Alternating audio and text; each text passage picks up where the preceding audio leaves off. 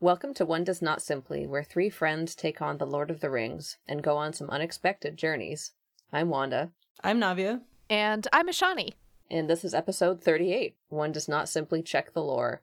As always, there will be some spoilers for the entire Tolkienverse. With that said, let's get into it.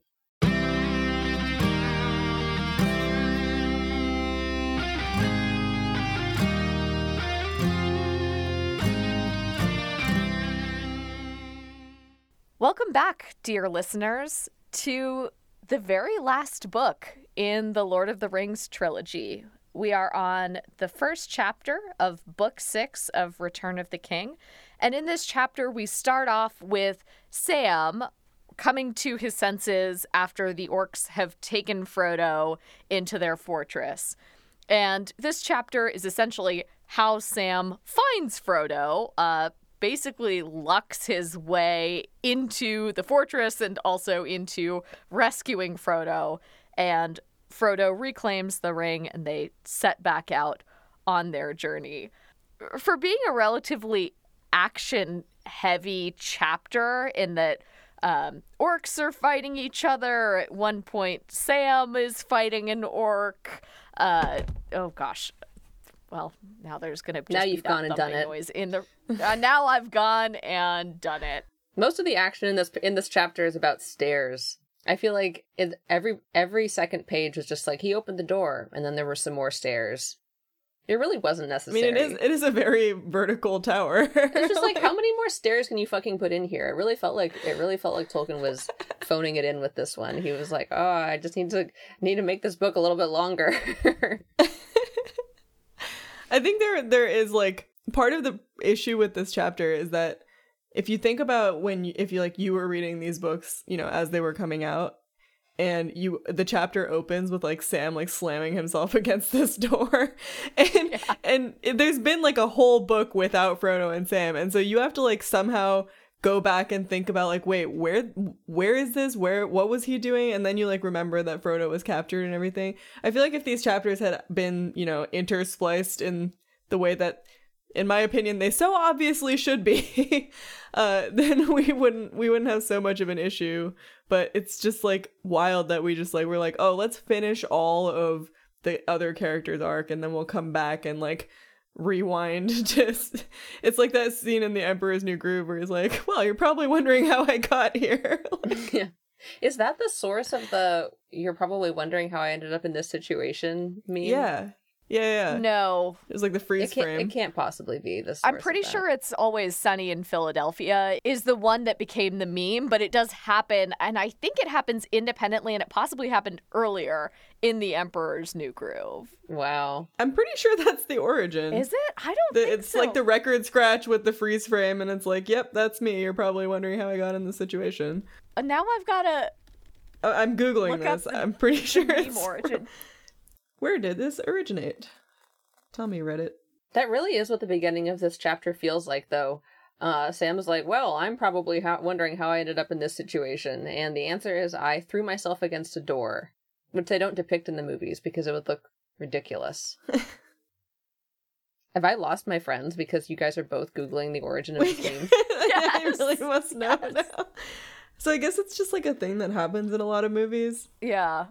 So maybe there's no one set origin. Having said that, I want to circle back to your point, and maybe I'll cut this bit out because I don't know that was great content while poor Wanda's trying to make something happen. Both of us are just frantically Googling. But my counterpoint to, you're right, that I think it makes sense to say, like, why wouldn't we tell this story in some sort of, like, link the characters and the storylines in order?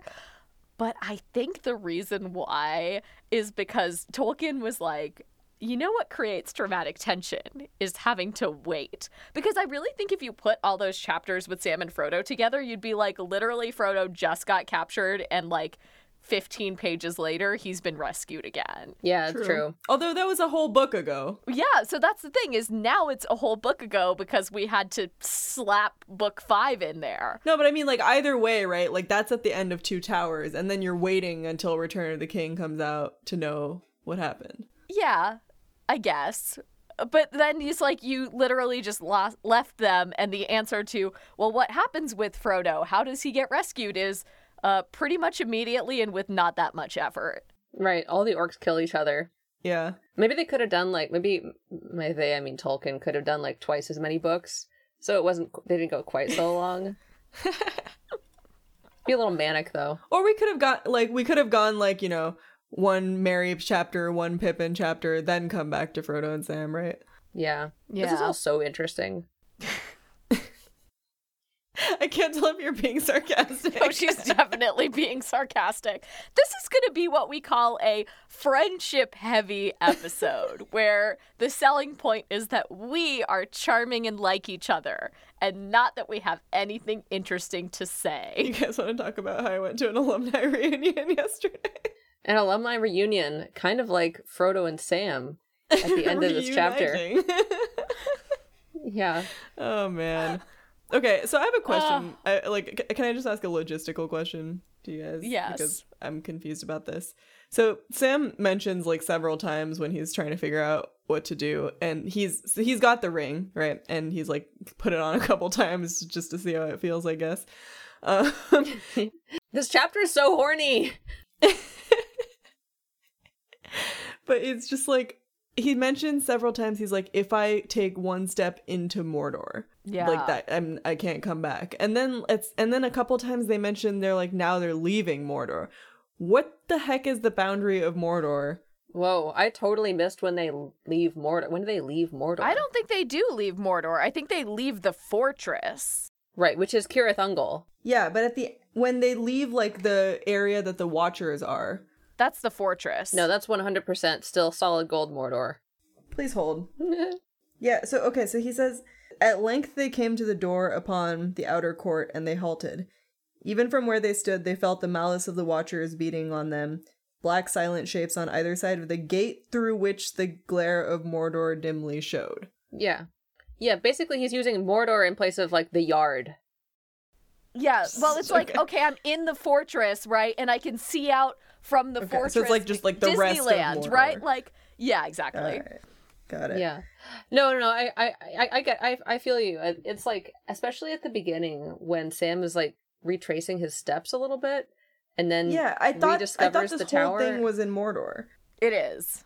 But it's not, because Sam like specifically says that he's like, where did he go? Nowhere. Like before he went back into the tower, like between the time that Frodo was captured and when he went into the tower, dude. Yeah, so he's like banging himself against this door, right? Where is that door at the beginning of the chapter? This whole episode's just answering common questions. This is very confusing. The way that it ends is the orcs take Frodo through some tunnels, right? They've like found alternative tunnels, and this is the pass. This is all like in the mountains. Yeah. And they take some tunnels to the door that gets them to the fortress, and that's where Sam... So he's like on the border at that point. On the border. He's on the border. Yes. Literally the border. And so like he whacks himself into the door, but he's still like in the mountains that ring Mordor. It's the door to Mordor. It's the door on the Mordor. Yeah. So, I mean, like, he's, like, right on the cusp of it. I don't know that there's a clear boundary line. Like, I don't think this is, like, the Norway-Sweden border where they have cute signposts being like, oh, okay, I can take a photo halfway in Mordor and halfway out. Like, I guess I was just confused because I thought once they were, you know, in Shelob's lair and everything that, like, that was pretty clearly already Mordor, but I guess it's not. It's the mountain range, right? Like, so Mordor is, I think, bounded by some mountains. And so Shelob's lair is, like, in the mountains. Right. Yeah. He's just trying to make such a big point of it, right? Like, there's literally a line that says, at once the road turned left and plunged steeply down. Sam had crossed into Mordor. I'm like, why are you trying to make such a big point of this? Like, I feel like he wants us to understand this boundary, but also it's very confusing. I guess it's meant to be like a point of no return, as you mentioned. Yeah. There's something there about like Sam thinking that if he goes further, he won't be able to return, which to me was less about the geographical importance and more about the metaphorical importance of like carrying the ring into Mordor, there's no way you can kind of take back those experiences.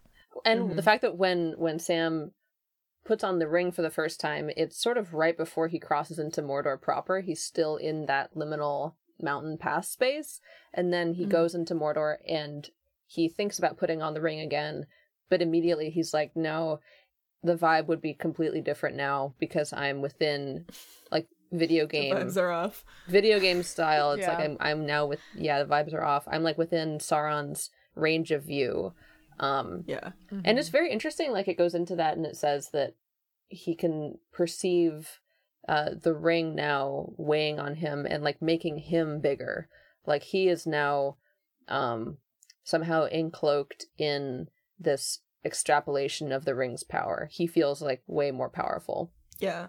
One thing we also got in that part was that, like, I think we always ask this question of, like, why can't Sauron find the ring when they're so close, right? Like, isn't that the whole thing? Yeah. That calls to him and everything. Mm-hmm. And he does mention that the ring, like, is deliberately, like, one of its powers is to hide itself, I guess. And that was intended for Sauron to wield that power of, like, no one can find this thing. But now he can't find it, so whoops. But it's close enough that he knows. Do you think that he knows that it's close by? Yeah, I think he can, like, sense it, but he can't, like, zoom in and find it. Like, Right. It's not a GPS locator. Right. Which really underscores the importance of what Aragorn and company are doing right now, because otherwise literally all of his attention would be on finding the ring. Yeah, because when Aragorn is at the gate, the orcs don't know that, like, Aragorn and company don't have the ring, right? Because they didn't know that Frodo had it. They're just like, we just found a hobbit. Yeah. Mm-hmm. That's like why Aragorn's hand is so strong at that point, because Yeah. from Sauron's perspective, there's a million reasons why Aragorn might have the ring, and like 0 reasons why the ring would be hanging out next to Shelob's lair. Yeah, and all he knows that it is, like, it's within a 10-mile radius. So, like, Yeah. yeah. It's weird that like they didn't go in and like kill Shelob at any point. But I mean the orcs. Because doesn't it seem like a plausible strategy or a plausible explanation that Shelob had taken the ring? They don't know that anyone has the ring, though. Right, but they have Frodo captive and alive for a reason. They think that he's like somehow important. But they have not covered their bases. Do you think the orcs know, like, what the strategy is, or that Sauron has just told them, if you find a hobbit, like, bring him to me? I think some of them are smart enough to figure it out but that's not true of everybody. Because some of the orcs we met in Two Towers definitely seemed like they had made at least an educated guess about why they thought Sauron wanted hobbits specifically. But not everybody, right? So, like, maybe Shagrat and his buddy Gorbag? His buddy that he straight up kills. Yes, and the buddy that he straight up shanks. Yeah. Like, I don't know that they necessarily figured it out, because the thing that they cared about was the mithril, right? Like, that's what Shagrat goes to all that effort to escape with, is probably Frodo's mithril shirt, which is why it ends up with the mouth of Sauron in the previous chapters. Yeah. Although, even if Shagrat knew that the ring was, like, involved at all, like, that's not something he can keep, right? That's not, like, a treasure that he can keep for himself. He basically has to give it to Sauron. Whereas the mithril, like, Sauron will probably let him hang on to. Right. And we can't take for granted the fact that Sauron has figured out that whenever hobbits are around, they probably are acquainted with Aragorn in some way. Yeah. Right. I mean, he might genuinely just want them as leverage. All this leads back to my question of, like, why did they not do their due diligence in checking to see if Shelob maybe had the ring? Probably because they didn't think they had the capacity. Like, they're scared of Shelob, right? Like, Yeah. Right. I mean, or at the very least, they're like, she knows this, like, these tunnels best, and she has traps in place Right. of some kind. And do we really want to tangle with a giant fucking spider in her own lair? And the answer is not. We're not getting paid. I mean, like, quite literally, right? They're not getting paid. A spider enough that has for the it. ring. I'm just kind of like imagining for some reason like how Shelob would put the ring on with like the 8 legs. Yeah, just put it on one of her little hairs. Shelob with the ring, queen. Maybe she does like the crab in Moana and she just like slaps it to her skin with some spider web. Maybe Sauron just considers that if Shelob gets the ring, it's sort of a wash. Like, not gonna be able to put it on. No real ambitions. Like, useless to someone without fingers. Right. Like I don't know if you guys like ever do this, but like sometimes I'll like lose something in my house and I'll be like, I'll look around for it and I can't find it and I'm like, it's somewhere inside the house, and so like I'll like just figure it out later. For yes. sure. So Sauron's trying to take care of the threats outside. I do like the idea of him like housekeeping in that way. Just It's within the bounds of Mordor. I'll find it eventually. Yeah. It'll turn up. I've slaughtered says everyone on Sauron. Earth. Now I just have to go find my ring. But first, a nap. Sauron takes a little nappy poo. This is really peak content. Look, we're doing our best. We've got to stretch it. Nobody was ever supposed to listen to this. I'll say one thing that I like about this chapter, since we apparently don't like this chapter very much. One thing that I like is I actually kind of like getting to see Sam without Frodo for a while, because he's clearly like pretty competent and not dumb. Like, He can stand on his own. yeah, he thinks through like a pretty good strategy of like how he's going to do this. And even once he's with Frodo again, like he thinks like about, you know, how they're going to disguise themselves as orcs, like how it's, you know, he goes and finds the right size of clothes and all this stuff. And he even thinks about like, like Gorbag's clothes would have fit better, but like given that he's probably in bad favor right now, like let's not take his. And I kind of like that we get to see this side of him that's not like the simple and bumbling gardener manservant, where he's like kind of in charge. And I think in a weird way it was like kind of good for him to have a break from Frodo, to step into his own. He's like, I need some space. Yeah, exactly. They were on a break. When you're low-key relieved that your master gets kidnapped. But I also feel like it's really clear in this chapter that like Sam is the protagonist of this story. I don't know. Maybe I don't know if you guys feel that way, but I feel that on this reread of this, I'm feeling that he and Merry and Pippin are actually like the main characters. I would say all 4 hobbits, but I don't disagree with you. Yeah, although I think we haven't gotten any chapters from Frodo's point of view, right? Frodo's point of view? You know, that's actually a good question. I don't know that we have. You're right. Yeah, I think he's the only hobbit that we haven't gotten like Not a necessarily. glimpse We haven't into. gotten like a whole chapter. Yeah. Like we get like his actions and like he talks and we get to see that, Yeah. but like Actually, for the like 2 pages in this chapter where we do get it from Frodo's perspective feel very jarring, because usually you're not alone with Frodo. yeah. Mm-hmm. But I also wonder if that's like intentional in the sense that like we don't really know who Frodo is without the ring at this point. Yeah. Yeah. Although you don't really know who any of them are without the ring, right? Like the ring is just kind of there. And I understand like it impinges on Frodo's personality a little bit more, and but he's also like it's not subconscious. Like he's always consciously thinking about the ring. So when you get things from like that kind of third person perspective, it's always like kind of a mix of like Frodo's thoughts and like the absent narrator's thoughts, or the impersonal narrator's thoughts about the ring. But I see what you mean. Mm-hmm. Yeah. But I guess like when I think about this series, when I think about the movies are pretty clear that Aragorn and Frodo are the protagonists and the heroes, right? Like they are the main characters. But the books are not written that way at all. Like we really see Aragorn and Frodo through the eyes of their peers, and specifically these other 3 hobbits. And I think like that kind of gets robbed from us in the movie representation. Yeah. Is part of your point that like Sam is or that like Frodo is sort of a protagonist, but in this very like impersonal way, because he's like a hero, whereas Sam is maybe the protagonist in the sense that he is the most important like human, like fully human character that we get, whose purpose is not just to kind of be like a shell for like metaphysical forces. Yeah, I mean, what's the definition of a protagonist? The dude. Yeah, I mean, I think you're right, though. Like, we have to separate out who's the protagonist of the story and who's the hero of the story, right? Because I think more often than not, like, protagonist is basically the leading character or one of the major, like, or main characters. And thank you for reading the definition that I'm also looking at.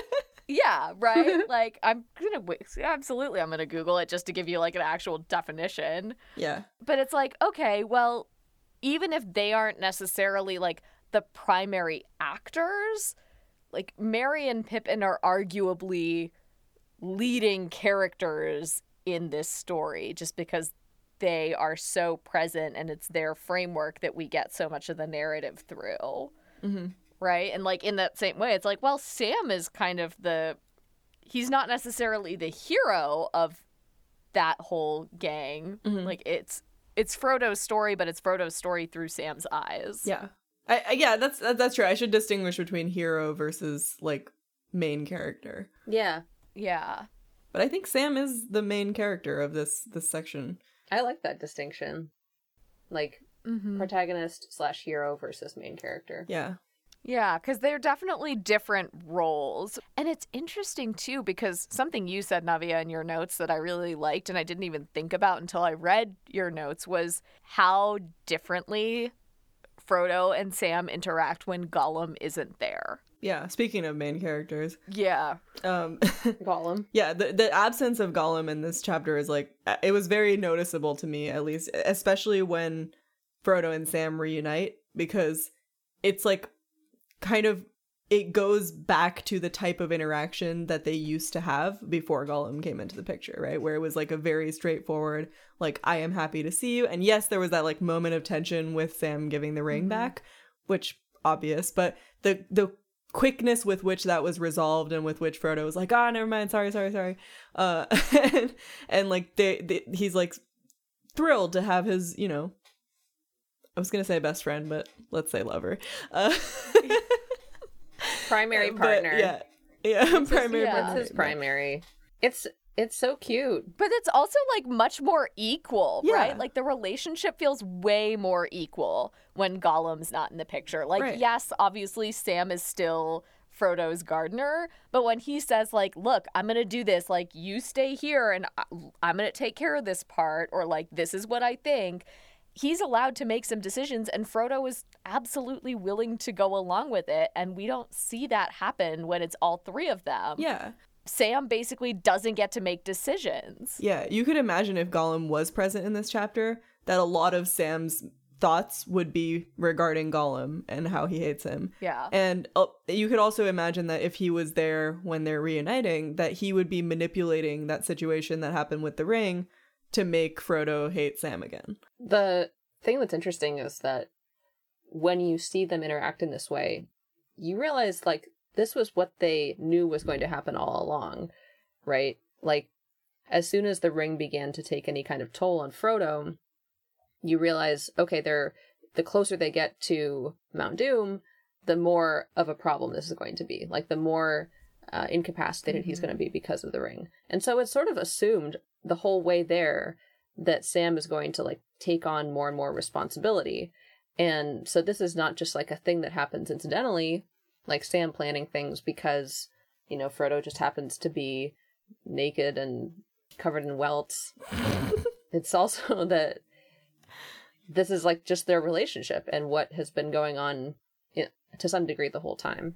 Do you think they knew, though? Like, do you think they really anticipated how much Frodo would be increasingly, like, influenced by and kind of under the sway of the ring? Well, obviously Frodo didn't know because he was about to go off by himself. Right. Like, I don't know that they anticipated it escalating this much. I think we knew it was going to. You think that it was kind of a shocker, like, as they got really close? Yeah, I mean, like, certainly some of Frodo's behavior, and one of the things I noticed in this chapter was we get to see again, like, oh, right, this is what the ring does in its first stages of getting its hooks into somebody, is it promises them the things that they're dreaming about, right? Sam sees himself as a hero and then being able to restore like the fields and the flowers and the plants. That was and all freaking of that. adorable. It was really cute. I'm like, oh, Sam, like you're all about like healing and fixing things. I love that. Appreciate that. But there's kind of that reminder of like, oh yeah, it starts out really kind of this subtle, here's all the ways you could make things better. But I'm thinking about Frodo and Gollum and the way that Frodo was so like sharp and aggressive and cold with Gollum. And it's like, well, that's not like, that's further along the process. Yeah. Right? Or like the paranoia that he's having now, that's much further along the process of being influenced. And presumably if he knew that that was going to happen, I mean, honestly, if they knew that was going to happen, having multiple ring bearers and even setting it out very explicitly of like, no, y'all got to trade off. And that's dangerous, but maybe with two people who really love and trust each other, you can make it work. But that way you're sharing the like psychological burden of the ring. Yeah, but it's also introducing more points of failure, right? Like each of those people now can have a moment of weakness. Yeah.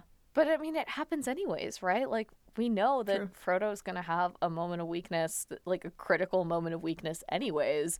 And kind of with like with all the orcs just happening to murder each other before Sam walks into the tower.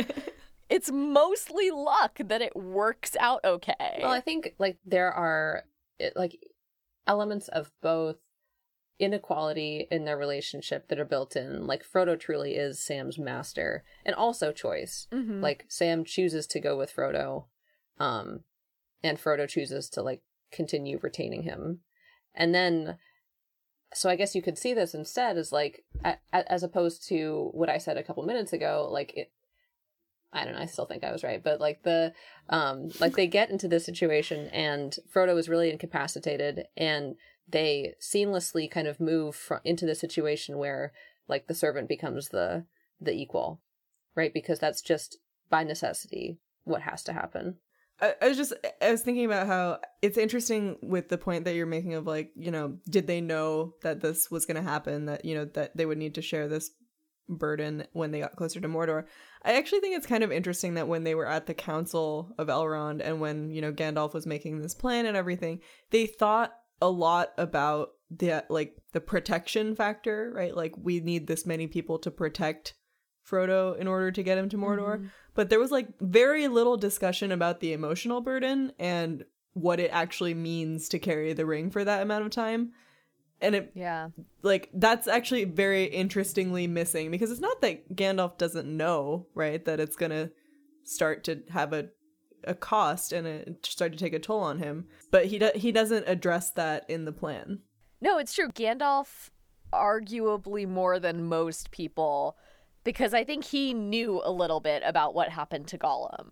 Right? It's kind of implied that he knows a little bit about what happened to Gollum and that the ring basically corrupted him more and more over time. Mm-hmm. So that does I mean, maybe he was like, well, it's been 100 years for Gollum, but I don't know. Gollum is the real hero of the story, just like sitting on the ring in his little cave for 100 years. Like... Yeah. Where is Gollum at this point in the story? He's been like flung off of a cliff, right, by Sam. Okay. Was between a rock and a hard place somewhere. Like they were like fighting in Shelob's lair and Sam kind of just like throws him over like the edge of something. No, that's definitely not, because he abandons them, I thought, in Shelob's lair. Yeah, but then he comes back to get the ring and Sam like fights him. Yeah, he pops out. Oh god, I have no memory of this. Okay, sure, I believe you. I believe you both, I promise. I just like straight up do not remember that. Tom's like, I'm back. He doesn't die because obviously he's gonna like come lumbering up this mountain in a second. But... Well, I'm just picturing Sam yeeting him off a cliff now, and I'm like, wow, that was not what I got from like. But I guess I was more focused on Sam dealing with his grief of thinking he'd lost Frodo, and I wasn't paying attention to whatever the fuck happened to Gollum. Obviously, I would read a supercut of only the Gollum parts of Lord of the Rings, and or watch Tolkien do the thing that Stephanie Meyer did and rewrite Lord of the Rings from Gollum's perspective only. Actually, it sounds amazing. It's just titled The Precious. But I would I guess I disagree though about the Council of Elrond, because Gandalf, like, mysteriously lobbies for Merry and Pippin to join the Fellowship, and I feel like the only reason that he does that is because he's like, like goes with like, and like we, can't hurt to have a couple more of Frodo's buddies. But also, like, to your point, like, he then, over like the next book or so, every once in a while, like, Merry or Pippin will like do something stupid, and Gandalf will be like, I never should have brought you guys. Or then, like, Merry and Pippin will do something smart, and Gandalf will be like, finally, you're proving your worth. So, like, if that was ever part of the equation, Gandalf forgets about that post-haste. Yeah. Also, quick correction. You were right. Gollum did not get yeeted off a cliff. He just ran away. Okay, good. Thank you. I was like, I really don't remember this. We just both have movie brain. I mean, Sam does fight him, but he just, like, he freaks out and runs away because Sam is, like, about to kill him. This makes me Okay, really good. sad sometimes when I have, like, the movies just interwoven with the books in my brain. Yeah. Okay, Yeah. sorry to interrupt. No, that's totally fine. Thank you for clarifying that. I appreciate that. What I was going to say, though, Wanda, about your point is, at the time that Gandalf is now being, like, critical or approving of Merry and Pippin, they are not serving their role as Frodo's emotional support cousins anymore because Frodo and Sam have fucked off into the wilderness, right? But at the same time, I also kind of agree that he did encourage Sam to stick with Frodo. Right? Like that don't you leave him Samwise Gamgee is canon in both the books and the movie. Right. But I think the idea of bringing the other hobbits along had a lot more to do with the strategy of confusing Sauron. Like, I don't think Gandalf was thinking about, like, what Frodo would need. I think he was thinking about, like, oh, well, if we have a bunch of hobbits, then we can, like, use them to confuse Sauron into not knowing which one has the ring. I'm sorry. If my theory that Aragorn's secretly a political mastermind does not pass muster, then we can't admit that theory that you just put forward in this podcast. Not in the text. No, but I mean, that's what happens, right? With the Palantir, with Pippin, like, seeing Sauron in it, and Sauron thinking that he has the ring, and now they're at this gate. Sure, it's what plays out, but it's not... You don't think Gandalf had that amount of foresight? Yeah, Gandalf's really only average smart. By today's standards, probably not that intelligent. I kind of have to agree with Wanda on that one. All right. Just because I got a dunk on Gandalf. No, I mean, I do think, like, it did work out that way, that using them as distractions, like, at the point where he's going, oh, okay, well, actually, if we do split the hobbits up now, that might be a distraction. Like, I think you're right that in the moment, he's certainly thinking about that as an advantage at or around the time that it happens. I don't know that at the council he was necessarily pulling for that because he basically, it wasn't his idea that they came along, right? It was their idea that they came along and he was like, fine, whatever. They're not going to do any harm. Bringing Sam was his idea. Like, Sam was going to go with Frodo from the beginning. Well, actually, I think even Sam, wasn't Sam his own idea? Like, Sam volunteered himself? I think Gandalf, like, when they were going to Rivendell, he, like, tasked Sam with coming with him to Rivendell, for sure. Yes. And then after that, I'd have to go back and find it. I don't remember. I'm gonna look now, because I don't remember either who makes that decision about should Sam come along. This episode's great. We're just like, we don't know anything. Nobody knows. This is just a fact-checking episode. Like, we're gonna Google shit, we're gonna look up definitions. It's easier than talking about all the fucking stairs. I mean, and like, this is absolutely classic Tolkien where he's like, a huge battle happened here. You don't get to see any of it. Right. Like, everybody is dead before we show up. What kind of a name is Shagrat anyway? Oh, y'all, it's Elrond. Oh, okay. Oh. The adult in the room. Because basically, Frodo goes, I'll take the ring. And Sam pops up from, like, where he's been sitting in the corner and is like, you won't send him off alone. And Elrond is like, no, you'll go with him. Nice. Okay, that makes a lot more sense. Yes, I'm willing to credit Elrond with the intelligence and the foresight of sending Sam along with Frodo. But that's actually interesting. I mean, how did Elrond get that smart? If you want to find out, you're going to have to watch the Amazon Prime series, The Rings of Power. Feel free to sponsor us. Also, you just asked what kind of a name is Shagrat, and so I wanted to read some of the other orc names from this chapter because they're really good. All right, so we got Shagrat and Gorbag, our best bros, and then we got Snagga, and then we have Radbug, Lagnoof, and Musgash. Oh my god, it's like he's such a bad racist. I mean, at this point, I'm just like, I don't even... What is happening, right? Like, an orc literally tripped through a trap door and, like, broke his neck at one point in this chapter. This chapter is kind of like some Laurel and Hardy shit. Like Sam's running around some stairs and orcs are just, like, falling. Yeah, it's a big mulligan. It really just does imagine need the yakety music sax. playing in the background.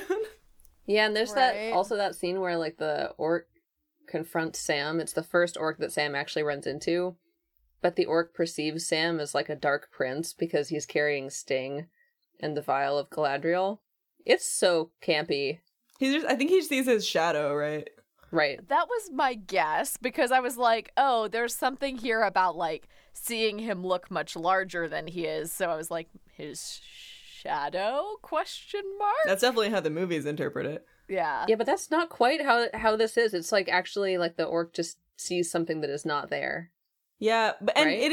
it is interesting when it's like right after a whole section about how the ring like made Sam look physically bigger for a while. But that isn't currently the case, right? Like once he makes the decision not to keep it, he like comes back Yeah. to his own size. Mm. He also can't, I mean, like, he doesn't have it on at the point that he's entering. No. Because he's got the file and the sword, but that's what he has out. You can only equip 2 items at once, right? And he's got his 2. This whole chapter does have that video game aesthetic. You have It moved really into Mordor. does. You are now within Sauron's eye. Lord of the Rings as, like, a point-and-click adventure. You can deploy 2 weapons. How do you get past the Watcher? Which weapon will you choose? Yeah. Can we talk about the Watchers for a second? Sure. Because I also, like Wanda, would like to know how they are powered. Yeah. Animatronic robot statues that are imbued with the juice of Sauron is Oh, The answer. I mean, on the one hand, I wanted you to say that, but also... I really only I brought hate this up so that you could say Juice of Sauron on the podcast.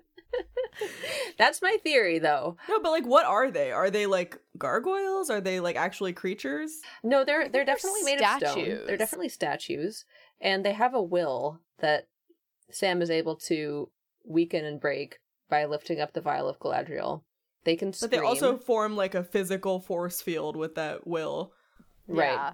Yeah. Okay, y'all have seen The Phantom Menace, right? Like the first of the Star Wars prequels. Right. Unfortunately, You know yeah. the big climactic fight at the end where there's just like blue force fields that are keeping the good guys and the bad guys separate. No, but that's okay. Keep it's going. that.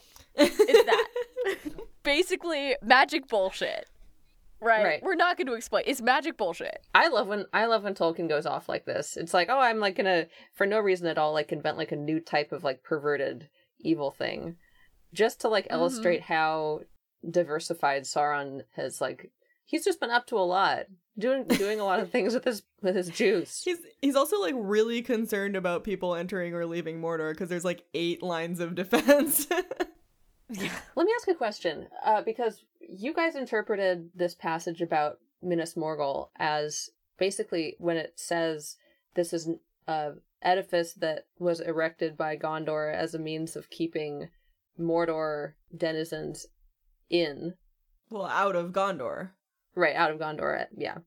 And now it's been repurposed by Sauron to keep Mordor denizens in. Did you guys mean, Yeah. or, like, I guess I thought, I took that to mean, like, okay, he's got his political prisoners, and he's gonna keep them in here.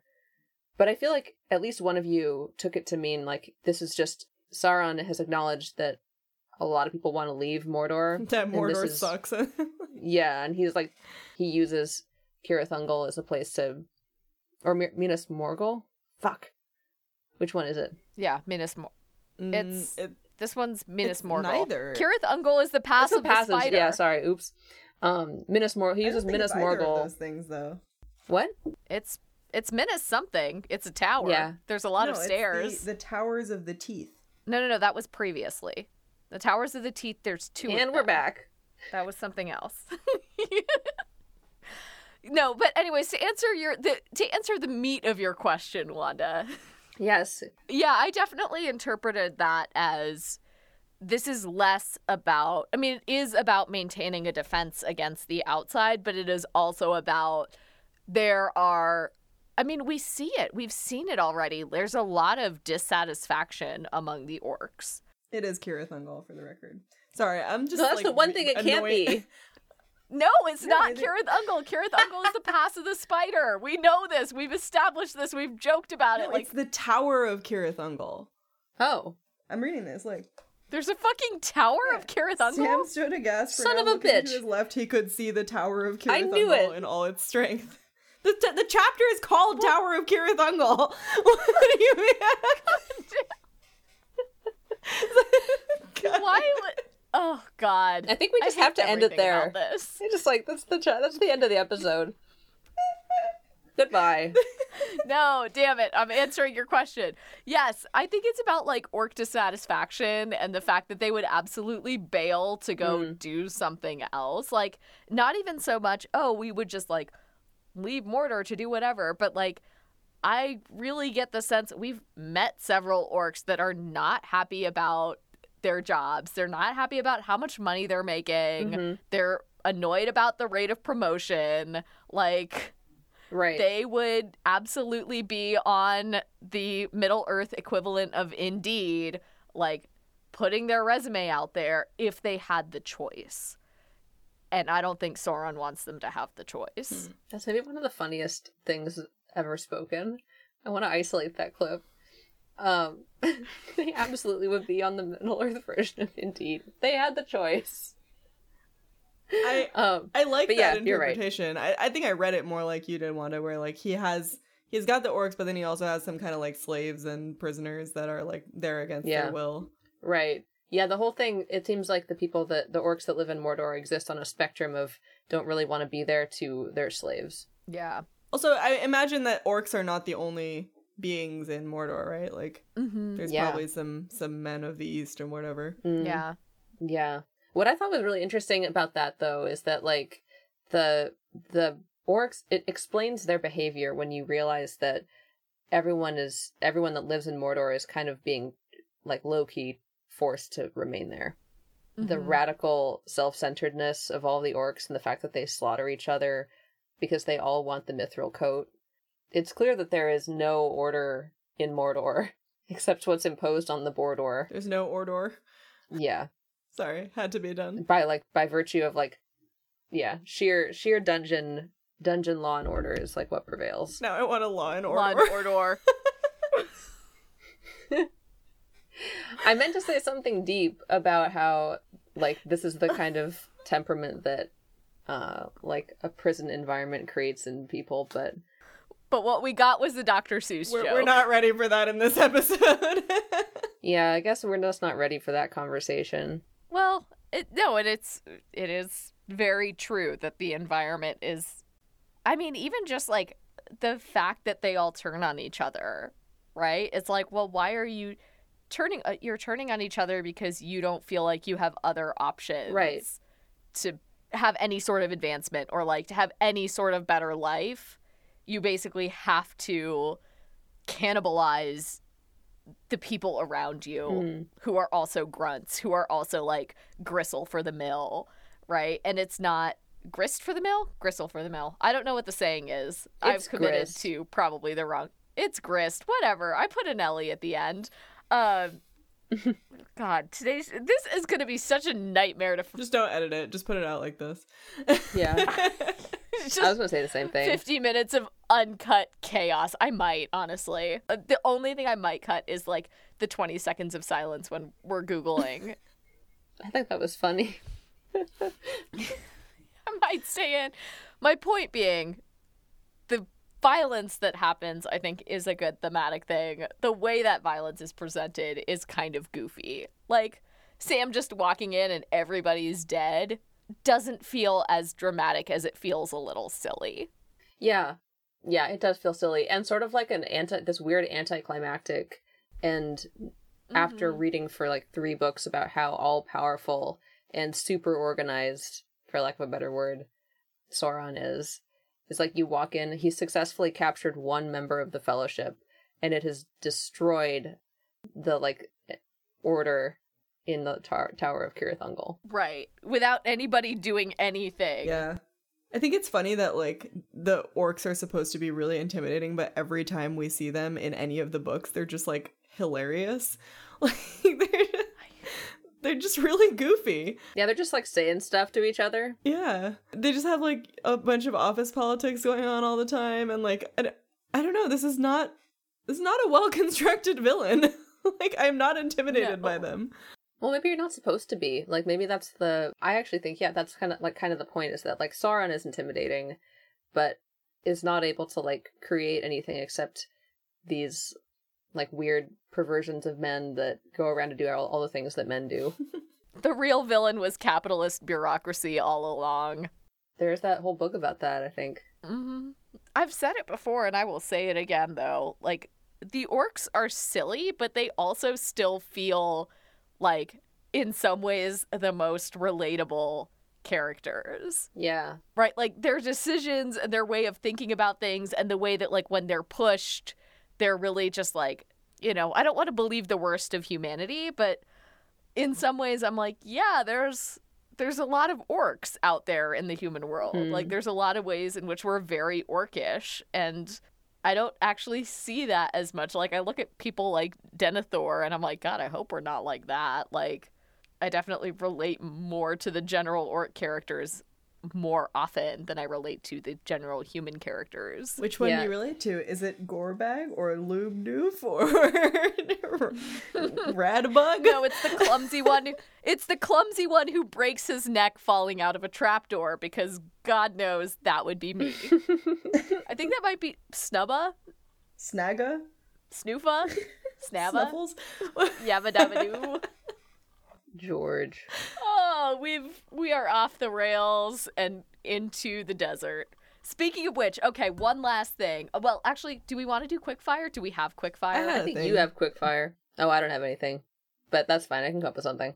Okay. Navia, what's your quickfire? My quickfire is that I was thinking about in this chapter how we're supposed to see this, like, mega betrayal by Gollum of, like, taking them to Shelob's lair, but the reality is, I think that's probably the only way they could have ever gotten into Mordor, because we see in this chapter that there are a bunch of, like, security measures that Sauron has put in place, and Shelob is actually supposed to be one of those security measures, but they kind of sneak through. And I was thinking about how I feel like one of the points that Tolkien is trying to make repeatedly is that choices that characters make, or that, like, people make, they might be good or bad in the moment, right? Like, we can assess it as a good choice or a bad choice, but what happens after that choice doesn't necessarily, like, how do I want to say this? Like, doesn't necessarily match, like, the objective value of the decision. Yeah, I guess so. Like, you could imagine that, like, we were talking about Merry and Pippin deciding to come on this trip, right? Mm-hmm. At the time, it's like a throwaway choice of just like, yeah, sure, I guess you can go with them. But it ends up being a super important key plot point of, like, they're going to use the fact that there are more hobbits to confuse Sauron. So yeah, I guess, like, the value of the choice is not necessarily tied to, like, how it was made in the moment, or, like, whether it was a good choice or a bad choice. Do you think that the book is trying to send a message about that, or do you think that's just, like, how things work in the story? I think that there's kind of a deliberate message about it. I think maybe the message is just that, like, you can't plan, like, because you just never know what's going to happen as a result of a choice that you make. Yeah. I don't think there's any inherent message about, like, the value of certain choices versus others, but I do think that there is something there about, like, no matter what you do, like, you don't know how it's going to pan out. Yeah. I like that interpretation, actually. And I would say that's also kind of supported textually. Like, there have been multiple instances where really small decisions made by minor characters have huge impacts that we see really immediately too, right? So it's not even, oh, you have to be paying attention across 3 books. It's like, no, we see decisions made by small characters in a single chapter where like that decision seems really inconsequential, but it actually has a really big positive or negative impact. So I think you're totally onto something there about like, we don't always know how our choices are going to turn out. And in fact, we often or almost always aren't going to know like all of the ripple effects of a given choice. You can just kind of do the best that you can. Yeah. And whereas like the book is this kind of contained thing where like once you read it, you know how everything turns out, but like it's also sending a message just about life, and like you have to like live from day to day knowing that there is like a certain quantity of unknown. God, Navia, we should have ended with yours. That was a really good quick You can edit it to be the last one. Yeah, no, I'm lazy. Wanda, are you still thinking? I just don't have one. Okay. Mine was that it is, as somebody who lives in a place that is warm, oh my God, when Frodo and Sam set out and they're like, we'll just have to make do without any water, I was horrified. And also, like, that really, to me, seems like the kind of thing where it's going to come back to bite them. Because I feel like Tolkien would have been in enough situations where it's like clean water and edible food are not necessarily guarantees. Counterpoint, it's probably going to take them about 5 hours to get to Mount Doom at the rate that they've been going for the entire book. They just speed hike up a mountain. How long could it possibly take under this kind of teleology? It's a single banana, Michael. What could it cost? $10. I mean, that's true. If they can do 40 miles in a night, like... in the dark in Moria. Yeah. Who the fuck knows? But no, that's the sort of thing where I'm like, I will be curious. Because it's such a little thing, but I am really curious to see if that comes back as, like... Yeah. No, actually, that was a fuck up. Because... neither of them are trained soldiers, but I don't think any character in the book who's a trained soldier would be like, oh yeah, let's set off on a march across hostile territory with like half a bottle of water between the two of us. Okay, you need to keep an eye on that for the next couple chapters so that we can keep Tolkien accountable. If nothing else, that's what you can rely on from this podcast, is we definitely keep Tolkien accountable. Thanks for listening to One Does Not Simply. This episode was edited by Ashani. As always, you can find us on Twitter at ODNSPod and on Tumblr at One Does Not Simply Pod. Special thanks to Andrew, Sneha, and to all of our listeners for joining us on this journey. If you like what you hear, please give us a rating or a review on whatever platform you listen to.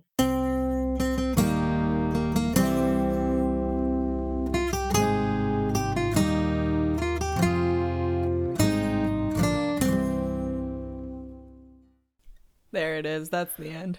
That's the end. Yep. Okay. Hey, what do we want to call this episode that was fucking insane? so unhinged?